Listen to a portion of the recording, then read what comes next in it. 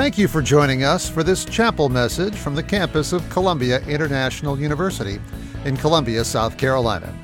Our mission at CIU is to educate people from a biblical worldview to impact the nations with the message of Christ. Thank you, worship team. The first song, Ancient of Days, that was actually a song that my wife and I, on one of our first dates, we went to a church one night and they were singing that. So I got married 23 years ago, so that gives you a little idea. But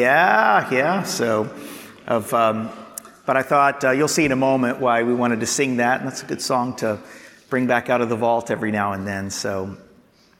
Well, today we want to talk about the authority of Christ in mission. And the first thing that I would say before beginning anything is that mission is hard. To share our faith in Jesus Christ with another person, whether it's someone in your family, someone on your hall, someone in your neighborhood, someone that lives in Ukraine or Russia or another part of the world, it's hard work. This was very clear to me when I first became a Christian. When I was 8 years old, my dad fulfilled a long 10-year dream of building a house for our family. And it was a big house, two brothers, and we were a little rambunctious. We broke lots of things in this house, and we had a big yard, and everything. But while we were building the house, one of the contractors that was working on it also lived in our neighborhood, and he invited us to church. And my parents kind of politely declined, but I was interested. I was 8 years old, and I was interested. And the cool thing is, back in the day, they actually had a church bus that went around and picked up kids and people. So I ended up, I took a school bus to school, okay? And then on Sundays, I would catch the church bus to church. And I went to this church in my neighborhood community for a couple of years.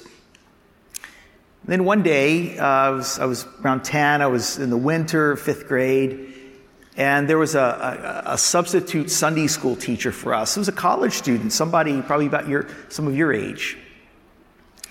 And I don't know if he wasn't prepared or what, but he just said to our class, he goes, "I don't really know what you guys are doing in Sunday school, but why don't we just talk today about what it means to know God in a personal way?" And so he took the whole Sunday school time, and talked about God loving us, and Jesus coming and giving his life for us, and rising from the dead, and making us right with God. And at the end, he said, if some of you want to know more, let's just stay after and we'll talk about this more and pray more. And about 4 or 5 of us did. And on that day, about 40 years ago, I believed. And I still believe. Life has taken me through some interesting turns and bumps along the way, and it's easy to become cynical, it's easy to become skeptical, to have doubts, but I believe that Jesus is the Son of God, and that he died and rose again, and that he is my only hope for life and life eternal. But then I went home. Just you get the picture. I was the only one going to church, and I was the only one that became a believer at the time. Now, I don't know where my family was actually on the spiritual journey, but let's just say that when I got home as a 10-year-old new Christian, excited to talk about my faith, they weren't as excited. And it was hard. They would say things like, "Don't be preaching at us," or "You think you're better than us." And anytime as a 10-year-old, 12-year-old, 14, 16, 18-year-old, I messed up, I really heard about it. And so that first mission field for me was my own family, and it was hard. And in fact, I would say today, I've lived a number of places in the world, but the hardest mission field that I've ever encountered are my own flesh and blood. My own family. And that's where it starts. But fast forward, I went to college at North Carolina State, NC State Wolfpack, yeah, all right. You went there too? All right, good. God bless you. And I was really blessed because my freshman, sophomore year, I was in a Bible study in my res hall and got to know some believers, got really excited about growing in my faith, and was part of a new church that had been planted, even got to help to start serving with the youth there. And about my third, fourth year at NC State, I started to meet international students from around the world, a lot of them from the Middle East and North Africa, from places like Syria and Morocco and Egypt. They were all Muslims, and they were friends, and we spent time together. They'd come over to my apartment, I'd go see them, I'd go to different Muslim festivals with them, eat some really cool food that I had never tried before, and we talked about our faith. In fact, it's really quite easy to talk with Muslims about spiritual things because they want to bring it up, but it was really hard to help a Muslim friend make the step to become a follower in Christ. I felt my limitations so deeply.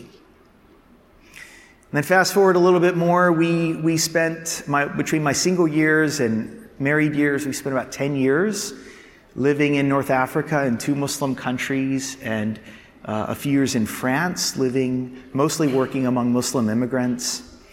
And there, every day, we lived in a different culture. Driving laws are different. The language is different. If you want to have lunch sometime, I'll tell you about some awesome mistakes I've made in French and Arabic. Okay? 2 of my kids were born in Tunisia, and in the delivery room with talking to the doctors, that was all done in Arabic and French. And I'm glad I studied, because you could really mess that up.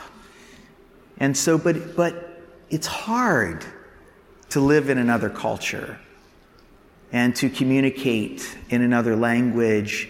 It's really physically fatiguing. You need more sleep at night. So why do we do all of this? Why do we do all of this? Well, I want to share with you a familiar passage of Scripture where Jesus just says to us, therefore go. Read that with me.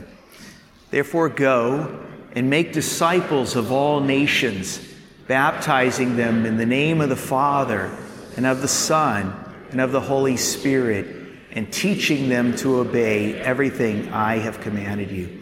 Sometimes this passage is called the Great Commission. And so Jesus tells us to go. He doesn't actually tell us how far or where, but basically there's some intentionality of going somewhere to some people for a purpose of making disciples, of helping people become followers and apprentices of Jesus, just like you are. And when people believe, they're baptized, okay?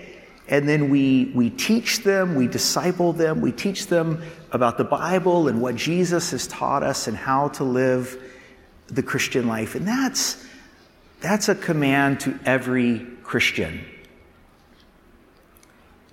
And it's hard. And so maybe even reading Jesus' words here makes you feel a little bit more stressed or guilty or under the pile or unable, or you think, oh, this is what pastors and this is what missionaries and CIU professors do. They talk to people about Jesus. It's hard. Now you'll notice here, if you're zooming in, there are some words that are blacked out, aren't there? Anybody taking Herm this semester? Let me see, some Crutchfield love here. All right. Probably by this point you've heard that when we read the Bible, something's very important, and that's a thing called context. Yeah, context is king. Yeah, all right, I like this. I'm going to start preaching here in a second. And the context for Jesus' words here are very important too.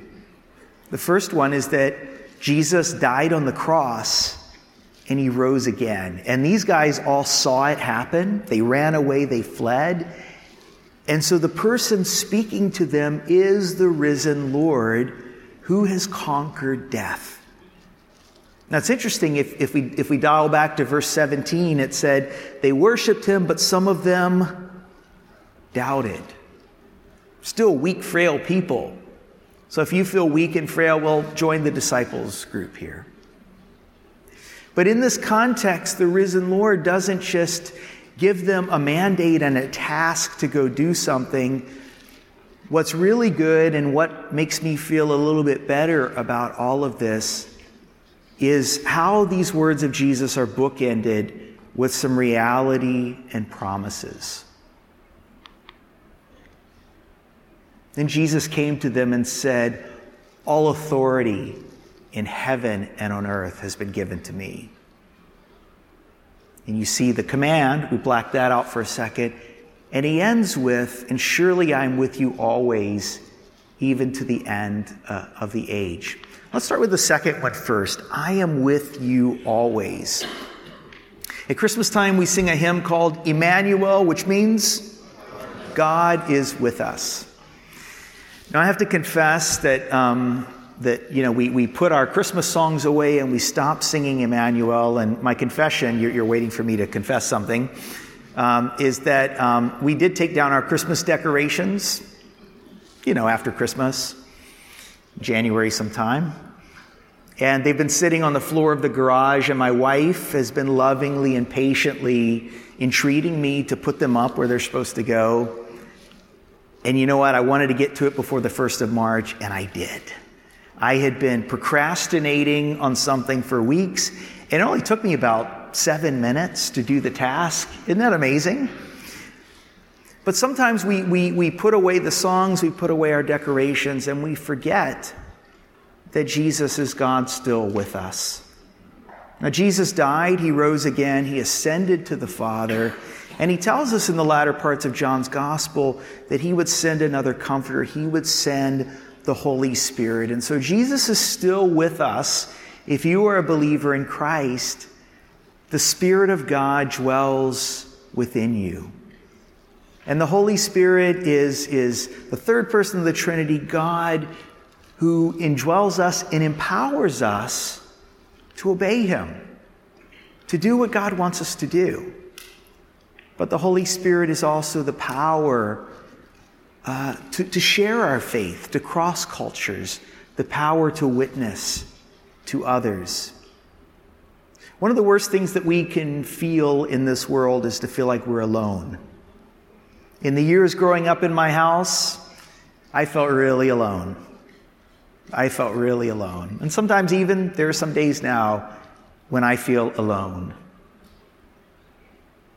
But the good thing is we're not alone, even when we're by ourselves with the presence of Christ in us through the Holy Spirit. God is with us. God is with us, and that's a thing. And that's a truth that we can bank on today. Related to that is the first part of the promise. All authority in heaven and earth has been given to me. And I'll defer to the Greek scholars in the room. I did study Greek, and I was really quite charmed by this discovery that in the original Greek text, it reads more like, "Given to me is all authority in heaven and on earth."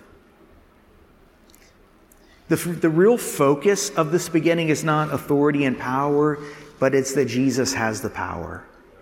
Jesus has all authority in heaven and earth. Just as we sang about, Jesus is King, Jesus is Almighty God, maker of heaven and earth. And when the disciples were hearing Jesus say, "To me, given to me is all authority in heaven and earth," as good Jews, they would have heard the words of the prophet Daniel, who talked about the Ancient of Days and the Son of Man that we were just singing about. And we have this scripture here. And I'll just pick up in this part of the Son of Man, which scholars would say this is dealing with the Messiah that we understand to be our Lord Jesus Christ, that he was given authority, glory, and sovereign power. All nations and peoples of every language worshiped him. His dominion is an everlasting dominion that will not pass away, and his kingdom is one that will never be destroyed. Jesus is our King today. Jesus made us. Jesus made the heavens and the earth. He has the power and the authority, and he is with us. I'm starting to feel a little bit better. And in that presence and power, we can go and we can make disciples of our friends and family members to the ends of the earth, or to the end of your hall, or to the other side of your house. God is with us. And this is good news for us today. So when we go and when we cross barriers, when we participate in God's mission,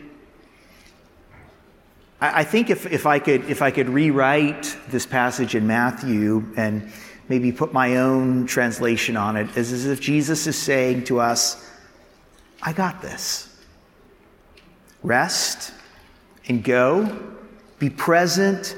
Be available. Yeah, learn how to share your faith and your testimony. Maybe study and learn some answers that non-Christians might have about the gospel. Okay, definitely. But he has the power. He has the authority, and we can go in that. Well, I want to draw your attention to a couple of people in history that believe this.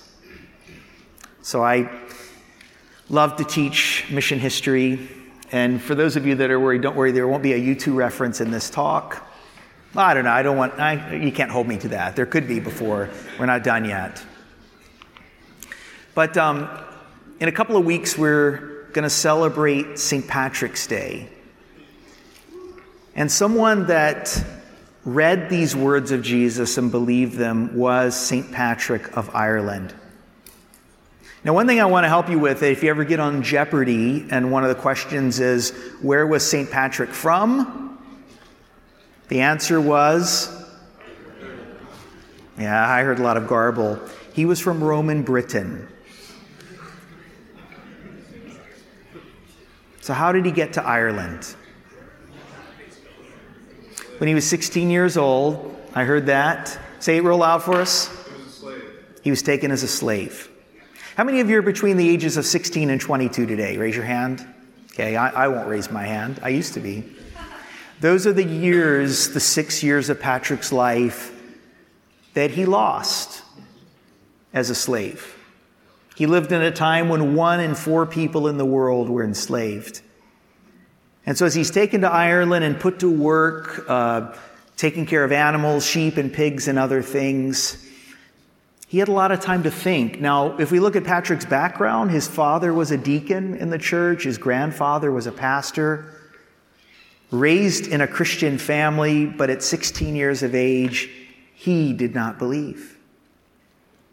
But he had a lot of time to think and to reflect on the faith that his family brought him up in. And over time, he committed his life to Christ. And over time, he learned the Irish language and learned the Irish culture. But at the age of 22, he tells us in his confessions, his biography, that he had a vision to flee and to escape slavery. And he did. Boarded a ship. He got back home to Britain. His family was happy to see him. And everything was good. A good, happy ending. Except that he tells us in confessions he had another vision. And this time it was the voice of the Irish that said, come back to us and tell us the ways of your God. His Christian family wasn't so happy to hear about that. There's so much that can be done right here. You're going back to the very people that oppressed you, that enslaved you. But he answered this call. He'll go and apprentice for a while as a pastor. The Bishop of Rome is going to lay hands on him and send him out as a missionary bishop to all of Ireland that they literally considered to be the ends of the earth. That was the end of the known world. And he goes. And he ends up spending the last 30 years of his life. Ireland was a crazy, dangerous place. And he walked on foot and he preached. And by estimates, there were as many as 100,000 of the Irish that believed because of the witness of Patrick. some 200 new churches that were started. And guess what? Patrick lived in the 5th century, the 6th century, the 7th century, the 8th century. Guess who took the gospel to the rest of Europe? But the Irish. Because an ex-slave, he believed these words of Jesus, and he wrote in his confessions, he wrote a couple of things. He said, "The one and only purpose I had in going back to the people from whom I had earlier escaped was the gospel and the promises of God." In his letter to the soldiers of Coroticus, he said, "I was predestined to preach the gospel even to the ends of the earth." And again, Ireland was considered the end of the known world, because Patrick believed that believers will come from the whole world. Patrick was reading Matthew 28. In fact, he's one of the earliest in church history to read these words of Jesus and to respond with a call to go, a response to go. Because he believed that Jesus had all authority in heaven and on earth, and because he believed Jesus was with him.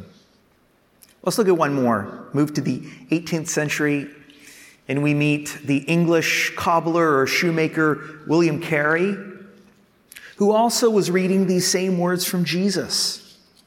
And he became convinced that the words of Jesus to go and make disciples was something that applied to every believer, and it applied to every church.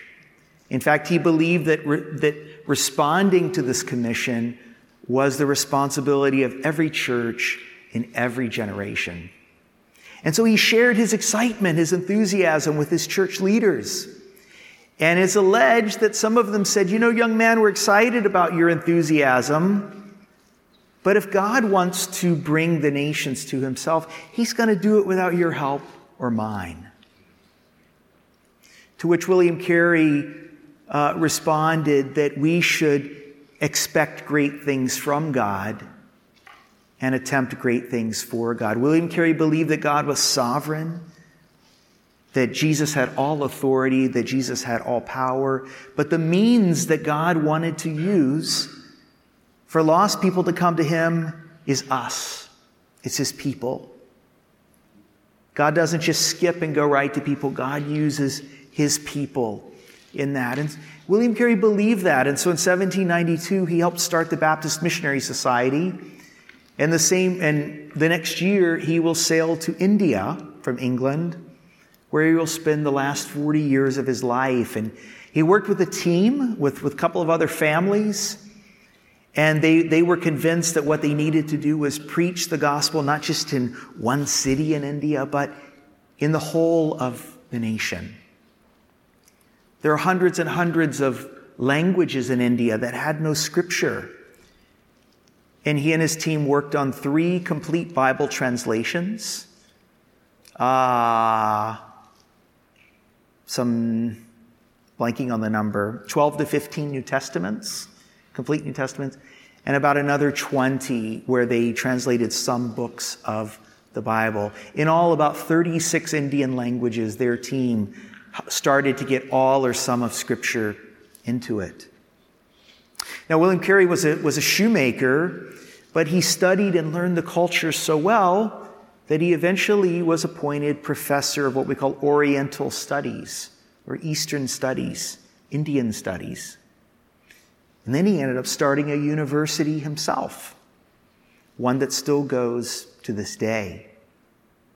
Now, he did some pretty amazing things, but at a great cost. At a great cost. One of the Bible translations they were working on, they had all of their work and their data stored in a warehouse that caught fire, and they lost all of their work. Anybody ever lost a paper here that you were working on? I don't actually know how that's possible today. Did you? Have you lost one? Yes. Yes, okay, all right. We know that feeling, right? You have to just kind of go out and yell, but imagine a whole translation of a Bible, and he didn't even have a flash drive to back it up on, or a Dropbox. But he continued. There was some loss in the work, but while serving in India, his 5-year-old son Peter died.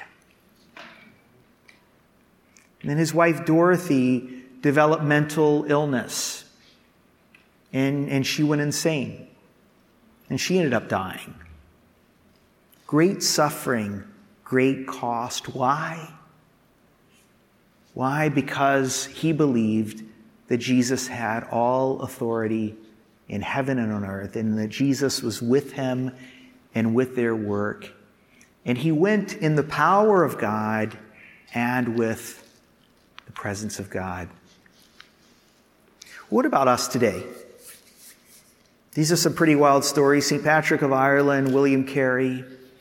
What about us? Do you believe that Jesus is Almighty God, maker of heaven and earth? Do you believe that Jesus is present with us now and present in our lives and calling us to step out of our comfort zones, calling us to step out to expect great things of him and attempt great things for him, to do some crazy things? I was just in with some of our students. We were just in Clarkston, Georgia, working with refugee ministry in the third week of January. And there's a lady there, just a normal lady in the community, that became burdened for the needs of the thousands and thousands of refugees coming into the Atlanta area. Clarkston is a suburb of Atlanta. And she started reading her Bible about true religion is this, that we care for widows and orphans in their distress. And she said, I don't really know any widows or orphans. I don't know any refugees. And she started to take steps of faith, and she's what we call a social entrepreneur. She has started businesses that help to put refugees to work. She was praying that refugees would find jobs, okay? But then she started actually to create businesses to train refugees. She's a Christian lady. And she started a really cool company called the Refuge Coffee Company. It's a series of coffee trucks in Atlanta. She trains people and she sends them out. And she was talking to us about her vision and her work. And she said, I had these ideas, and then I realized that I needed to start to tell people out loud what God was leading me to do, because they were crazy ideas. They were ideas of faith. And she stepped out, and actually the Morning Miles and group of us, we were talking to her. CBS News, like big CBS News, was there interviewing her about her work with refugees. What is God calling us to do today? I'm going to close with a time of prayer. Oh Lord Jesus, you are God. You are Almighty God. You are King. Yours is the kingdom and the power and the glory forever and ever. You've got this, Lord. We praise you for your power in our lives to transform us. We praise you for your power to use us. We thank you for your presence with us. Lord, I pray that you would help us in this room, in your power and with your presence, to step out in faith, to cross barriers and to make disciples of all peoples, and to serve you in the ways you're calling us. And King Jesus, today we know that you are Lord over the situation in Russia and Ukraine. O Prince of Peace, we pray that you would bring peace to this nation. We pray that Russian troops would move out across the border. Lord, we pray you would preserve the lives of the Ukrainian people. We pray for revival among the Russian people. We pray for your peace, Lord, and an end to conflict. Lord, you are our Prince of Peace today. Lord, as we go from this time, Lord, go with us. Keep us close to you, Lord, as we serve you. In Jesus' name we pray. Amen. Thank you.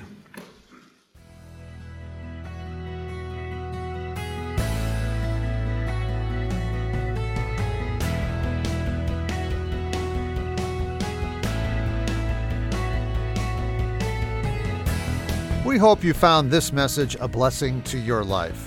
More Columbia International University Chapel messages are available at iTunes and at podcast.ciu.edu. Learn more about CIU's undergraduate, seminary, and graduate programs at our website, ciu.edu. Columbia International University educates people from a biblical worldview to impact the nations with the message of Christ. Thank you for the opportunity to minister to you today.